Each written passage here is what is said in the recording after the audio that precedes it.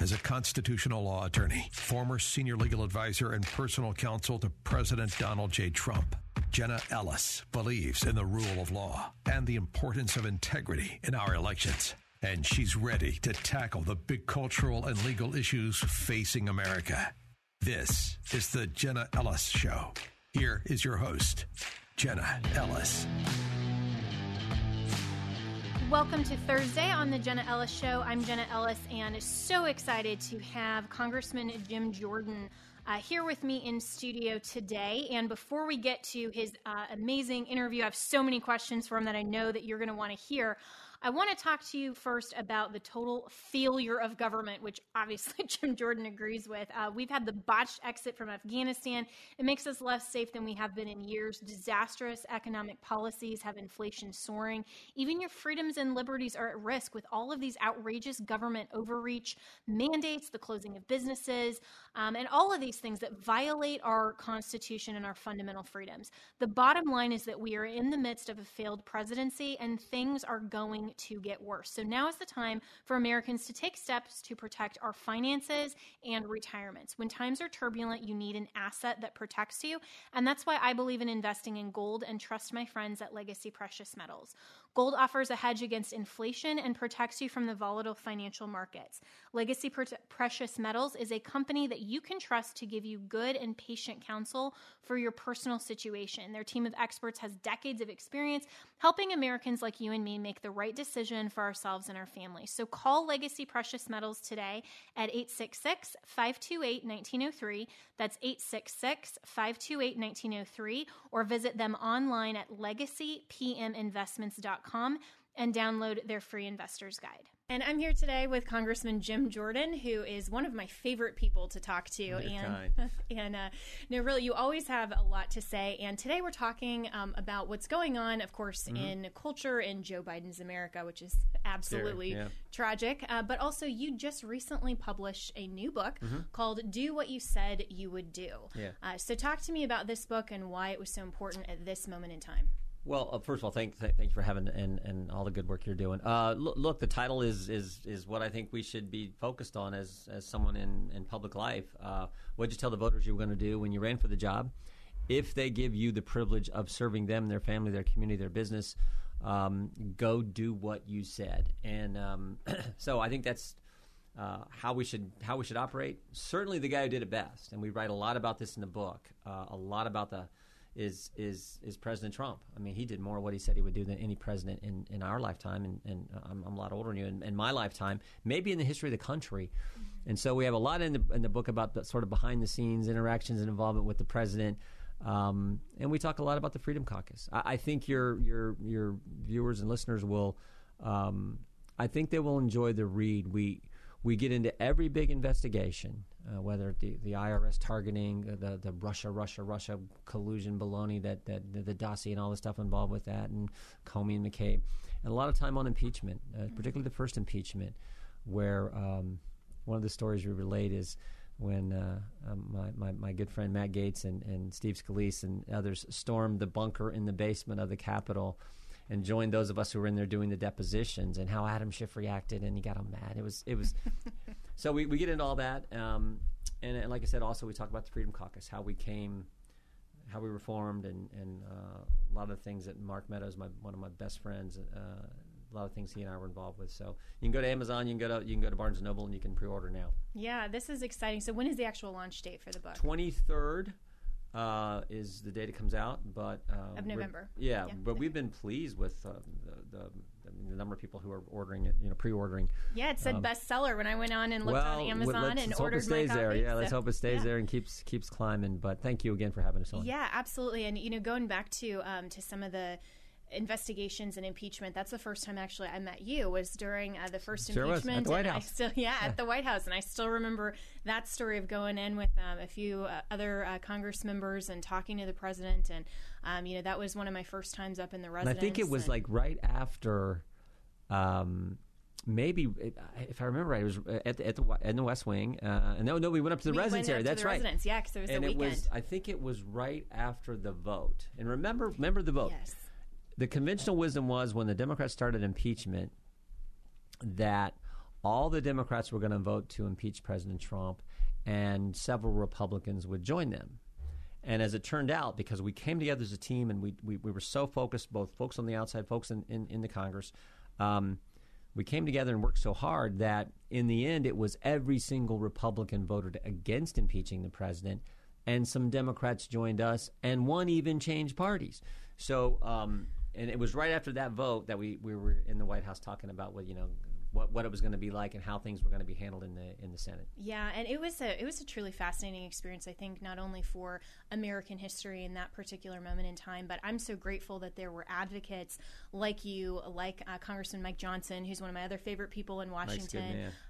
John Radcliffe was there with us, and so many other great patriots who really understand that this was all about just targeting President Trump. I mean, every single investigation, every single hoax, it's amazing how much he actually got done in spite of having to deal with that. In spite of having every Democrat in this town against him, everyone in the mainstream press against him, everyone in the bureaucracy against him, and some of the Republicans against him, got more done, did more what he said than any president ever. And the Democrats, they I always jokingly say they tried to impeach him before he even got into office. They tried to remove him from office before he got there. They tried to remove him while he was there, and then they tried to remove him after he'd already left. This is how obsessed they were, and it really what I think you look back is in 2017 there was a group of us who started to figure out this whole Russian collusion thing was a joke. The dossier was made up National Enquirer garbage. And we started to figure it out, and a handful of folks in the press, a handful of members in Congress said, this is crazy. And we started pushing back. And the first one out was Devin. And what they did to Congressman Nunes, I mean, what the left and the media did to him, terrible. But there were a few of us who then came in as well and pushed back on this, and we got the truth to the American people. Yeah, and thankfully you did. And as you're saying, they tried to take out President Trump before, during, and after office. And the biggest question, I think, on a lot of conservatives' minds, and of course the Democrats are afraid of, is will President Trump run in 2024? So looking ahead to the midterms in 2024, what's your anticipation of whether President Trump will run? I think he's going to. I think he's been pretty clear about it. And so what are you anticipating in Congress in terms of what the Democrats are preparing to stop that from happening? Well, that's why they got this crazy January 6th thing. I mean, everyone knows President Trump didn't do anything wrong, but they're going to talk about January 6th. It's a completely partisan. I like to say 9 Democrats on the committee. They wouldn't let first time in history where the minority leader wasn't allowed to name the individuals he or she wanted on a select committee. I mean, I served on the Benghazi Select Committee. I'm currently on a select committee, the Coronavirus Select Committee, but we couldn't be on the January 6th Select Committee. Makes no sense. But this is all they got because everything else they've done has been terrible. I mean, I always say we went from a secure border to chaos. I mean, think about how bad it's gotten in 10 months. All the great policies we had under President Trump to where we are now. Secure border to chaos, energy independence, to the spectacle of the President of the United States begging OPEC to increase production, $7 gas in a few cities in California. I mean, we went from relatively safe streets to violent crime on the increase in every major urban area. We went from stable prices and rising wages to crazy inflation. We went from respect around the world. I mean, you can just everything. So what can they talk about? Oh, January 6th because we can go after President Trump because he's going to run again. I'm convinced he's going to. And he's going to win. He's going to win because the country has figured out that this is one guy who truly does want to make America great again and is willing to fight for them. And that's what we need. And they see it even more clearly, I think, now in light of just how bad Biden has been. Yeah, so what do you see then as the outcome of the Select Committee? How long are they going to perpetuate this kind of narrative? Because we saw with the Russian collusion hoax, they dragged that out for as long as they could. And then as soon as the timing was done and Mueller actually testified and looked like a total idiot, they knew, okay, this is finally dead. And it was literally the next day that the first impeachment hoax phone call happened. And I'm convinced no matter what happened on that day in August, they would have tried to impeach him over something. So right. The day after Mueller testified was the day of the phone call between President Trump and President Zelensky, and there they go. They had the anonymous whistleblower, that we never got to interview. We never got to. Only one who got to talk to him was Adam. I talk a lot about this in the book too. Was Adam Schiff's staff. Even though Adam Schiff initially said, "Well, I'll get to hear from the whistleblower," but it happened. Happened the very next day, and so they're never going to stop going after President Trump. To how long the January 6th Commission goes, who knows? My guess is it goes until the Republicans take back the House, which I think we're going to do next November. I mean, I think we're going to win. If the election were today, I think we'd win big. I think there's a good chance we win big. And before I continue my interview with Congressman Jim Jordan, it is also time for holiday cleaning. And before you replace your carpets due to pet stains and odors, you must try Genesis 950. The reviews are amazing, as this is one product that works. With water, it breaks down the bonds of stains and odors, so they're gone for good. The antibacterial component removes pet odors from carpet and padding. I have had a dog, and I know this very well. So it can be used in carpet cleaning machines, and it is green, so safe for your family and your pets. Genesis 950 is also made in America. We love that. So if you are tired of pet cleaners that don't work, it's time to buy Genesis 950. Order 1 gallon direct at genesis950.com to receive a free spray bottle, free shipping, and a $10 coupon, but you have to use code Jenna, that's Jenna, and that's genesis950.com. The coupon is only available for the 1 gallon purchase, so go to genesis950.com, which is much, much cheaper than replacing your carpets.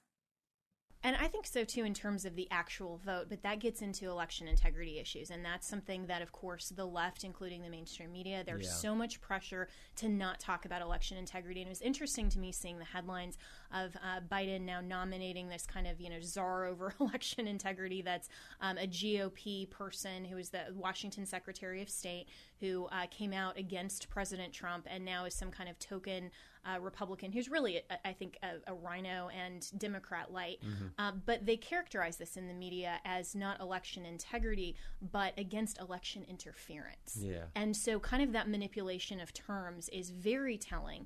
And so for a lot of people who are very concerned about participating in the next elections and saying, we know that President Trump will win. We know that Republicans will take back the House, but will they really? What is your confidence level and what's your posture on election integrity? A couple things. One, states where we can, we're tightening up the law to ensure integrity, like Georgia. And it's why you saw the left go after them so hard, because they actually did the right thing. They said, we want to make it easier to vote, harder to cheat. We want to have photo ID. We want, things, common sense things that every rational, common sense American knows should be the law. So we have that happening. I also think we're all going to be watching so closely in 22 and 24. In light of what happened in 20, we're gonna be like hawks just watching this stuff. So I think that'll help us. And frankly, I think America's going to show up and vote in such strong numbers because they are tired of the Biden America, which is so bad. But the part that frustrates me the most, and I'm sure is with you as well, Jenna, is that they were allowed to investigate the 2016 election for 4 years. They said all kinds of lies about that. But we're not allowed to investigate the 2020 election for 4 minutes. I mean, think about it. I mean, so I remember saying this almost a year ago now. After the election, I said, so we're not allowed to, because we called for an investigation. Mr. Comer and I and others in Republicans in the House, with hearings where you could cross-examine witnesses, where you could get to the facts and the truth, and have the attention of the national media on it. When you do an investigation, hearings like that in Congress, you get the kind of attention that the American people, it deserves, and that's how you get to the truth. So think about the election. Joe Biden would do an event. He'd put like 7 circles on the ground. Remember yes, that? Yeah, the big white circles. And 5 people would show up. Yeah. And then a couple other people would honk their horns, and they called that a rally. Yeah. President Trump would do an event like he did in Butler County, Pennsylvania. 50,000 people. I've been to some of the Trump rallies. I know you have as well. They're huge. Amazing. So he gets 50,000 people. President Trump got 11 million more votes than he got in 16. Increased his vote with Hispanic Americans. Increased his vote with African Americans. Won 19 to 20 bellwether counties. Won Ohio by 8. Iowa by 8. Florida by 3. House Republicans won 27 out of 27 toss-up races around the country. But somehow, he lost to the guy who barely left his house. It's absurd. So I always say, maybe that'll happen.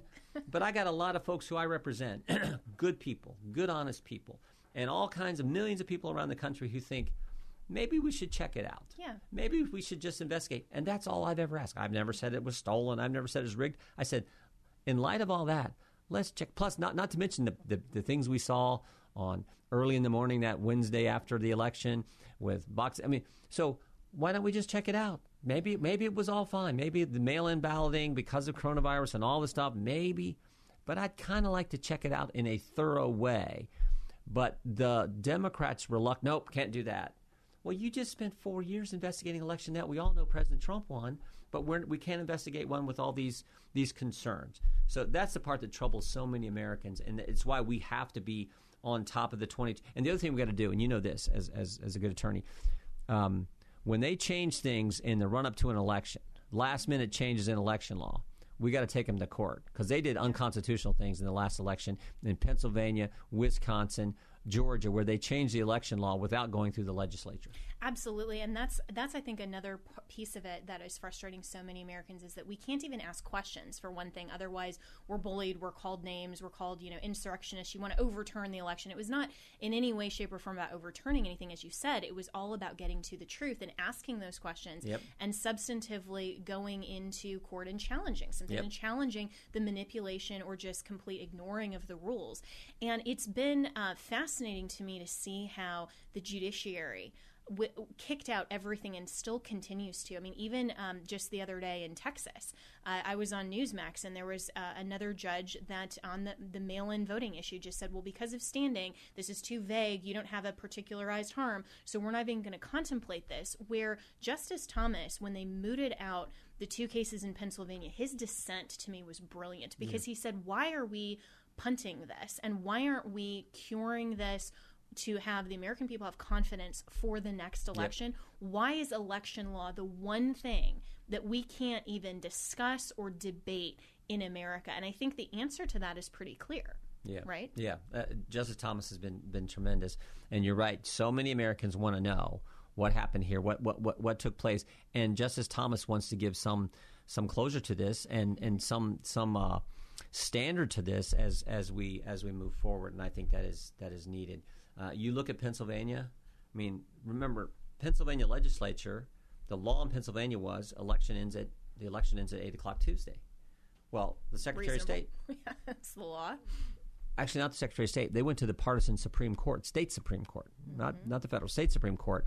And they said, no, it doesn't. Forget what the legislature did. Forget what the Constitution requires that the legislature pass the laws. Forget all that. Election doesn't end at 8 o'clock Tuesday. It now ends at 5 o'clock Friday. They just extended the election 3 days. You're like, how can you possibly do that? And the Secretary of State said, even though the law said you have to have a signature match, signature verification for the ballots, she said, well, but not for mail-in ballots. She just unilaterally decided, went around the legislature again, and did that for 2.6 million ballots in Pennsylvania. That was why I objected, and so many people did, to on January 6th to the election results in Pennsylvania, because they did unconstitutional changes to the election law that definitely impacted the election process. And that's what, Congressman, so many people don't want to talk about on January 6th. They want to make January 6th about this, quote-unquote insurrection. They want to make it about, President Trump, and nothing about the substance of what he actually said, which is that people are peacefully and patriotically making their voices heard and talking about election integrity. And so if we haven't, by November of next year, and we were just talking this morning, I can't believe it's been almost a year since the last election. So much has happened.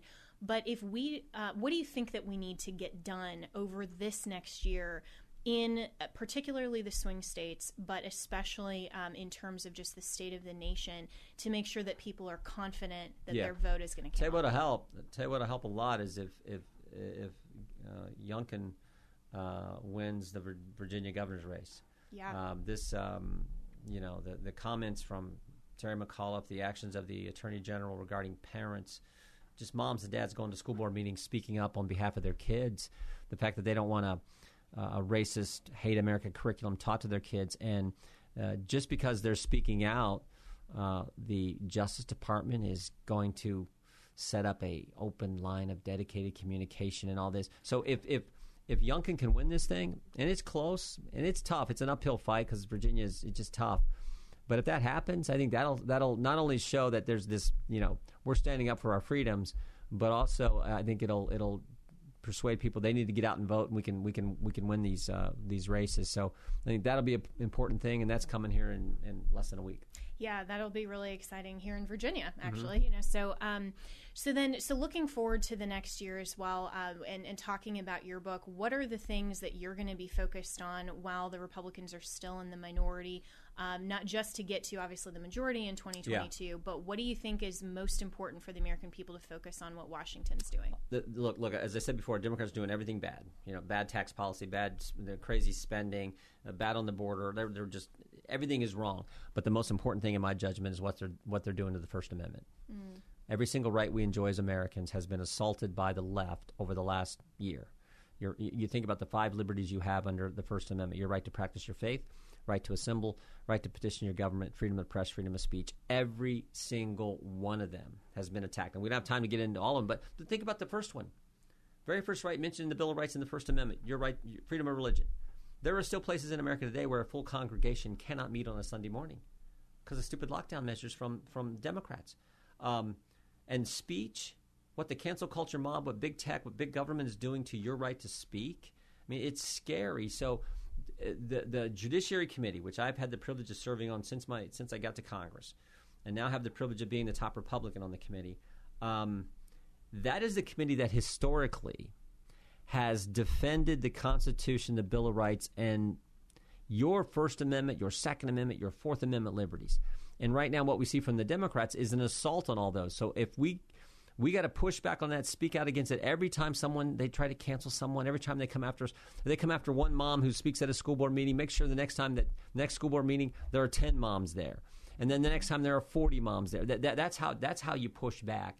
And then when we get in the majority, Lord willing, if I'm chair of the Judiciary Committee, I'm going to focus on protecting people's rights. That is the fundamental responsibility of government. President Trump gets that. Governor DeSantis gets that. And lots of Republicans around the country get it, and the American people understand it as well.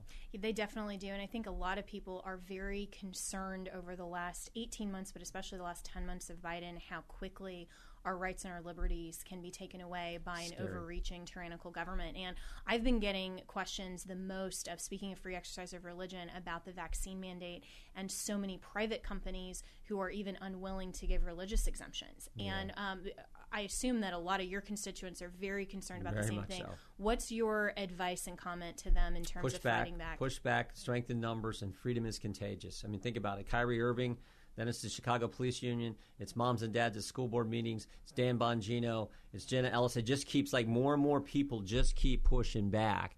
That's how we stop this. And Governor DeSantis said it well. He says, my job is not to protect and businesses or corporations or this or that or private. My job is to protect your rights, your liberties. And I'm going to do it in a way that's good for the economy, good for business. But my fundamental responsibility is to protect your freedoms. And that's the mindset Republicans have to have. That's what our party is about. So we just need to stay focused on that and speak out against this. I think the vaccine mandate is going to get challenged in court. It already is being there. I think we're going to win in the long term. Short term, people need to stand up and defend freedom. Yeah, short term, I think that's where people are really concerned because they're thinking, well, in the short term, can I lose my job for 5 or 6 or 8 or 12 months? And for the people who've said, I don't know if I can do that, I'm going to just be compelled to go along with this. That's where we end up losing the fight. And it's so hard because if we give in that inch, I've told a lot of my listeners, if the federal government can compel you to inject something into your body under the auspices of health and safety, what can they not do under the auspices of health and safety? Yeah, it's scary. It really is. And so just in the last few minutes that we have here with you, Congressman, and I really appreciate your time. It's always so great to speak with you. I want to circle back like Jen Psaki, right? To that phrase has gotten so you can't even use it anymore. But to your book, and everyone should go on Amazon and get it. Do what you said you would do. Tell me your favorite story in the book? What was the one you had the most fun writing or the most fun recalling? Because so many people love all of the stories about Trump. When I get to talk about that, in media and all of that, people always want to know, what is Trump like? They'll enjoy the first time Mark Meadows and I sat down with President Trump in the Oval Office back in 2017. I tell that story. But the introduction of the book is interesting, too, because I talk about I go clear back to 2015 when the day Mark Meadows actually filed the motion to vacate the chair, which hadn't been done in like 90-some years. And that moment, there was a moment where I'm sitting where we typically sit in the back of the chamber on the House floor. I just happen to look up and I see Mark down in the well of the House at the dais, leaning over, and he's getting ready to sign. And I looked down, I see him, and I thought, because we were talking about this, debating this, but we didn't know Mark was going to do it that day. I mean, the Freedom Caucus was. And he's down there, and there's a moment where he's getting ready to sign, and he actually pauses. And he kind of turns and looks up, and you can just tell he's thinking. He's thinking hard because this is a big – it hadn't happened. Had not happened in 90-some years. And then he starts to bring his gaze down, and for some reason he looks back, and he and I just lock eyes. And I look at him, and I know what he's doing, and he knows I know what he's doing. And then there's this kind of smile that starts to form on his face. And it wasn't – I point this out in the intro. It wasn't a smirk. It wasn't a, like, we're going to get John Boehner kind of smile. It was just, here we go. Yeah. We're going to do something big. And he turned, signed the thing, and it set in motion this 2-month process where something that's never happened in American history. The Speaker of the House steps down midterm, not because of some scandal, not because of some health concern, simply because he didn't have the votes to stay in power. And I remember that moment where when Mark and I just were looking at each other, and he turned, and I'm like, okay, this is going to get crazy. And it did. And, 2 months later, John Boehner stepped down, and we had to take that action because Republicans weren't doing what we said we were going to do. Mm-hmm. We were elected to do certain things that we just weren't, and it was unfortunate that it had to come to that. But so that's the introduction of the book. There's some other great stories, like I said, the storm in the bunker with Gates and Scalise coming in when we were in there, and Adam Schiff storming out of the meeting saying he wants to talk to me, so I have to go to his office and we talk, and it's just funny. So I know your viewers will enjoy it if they get it. Oh yeah, and they absolutely should. And those are the stories that are part of American history. And I think over the last especially 6 years, and with President Trump, there were a lot of firsts, and there were a lot of things that Republicans, I think, took more courage than our party has in a while. And I think that's a really great tenor of something that President Trump was able to do, was to give people courage. So true. Freedom is contagious. Courage is contagious. President Trump showed the country you can stand up to the swamp. You can stand up to the bureaucracy. You can stand up to the press who's always coming up with some fake story. You can stand up and defend the things that make our country the greatest country ever, and gave a lot of people inspiration. That's why I wanted to run again. Yeah, absolutely. Well, Congressman Jim Jordan, you're standing up with courage and boldness, and that's why people love and respect you. That's why you're one of my favorite people in Washington to talk to. And so everyone get his new book, Do What You Said You Would Do. And I think that's just a brilliant title. And if every single elected official had that attitude, can you imagine what our government would look like as compared to Joe Biden? So thank you so much for joining me today. This was fun, and would love to see you again soon. We'll do it. Thanks. Thanks.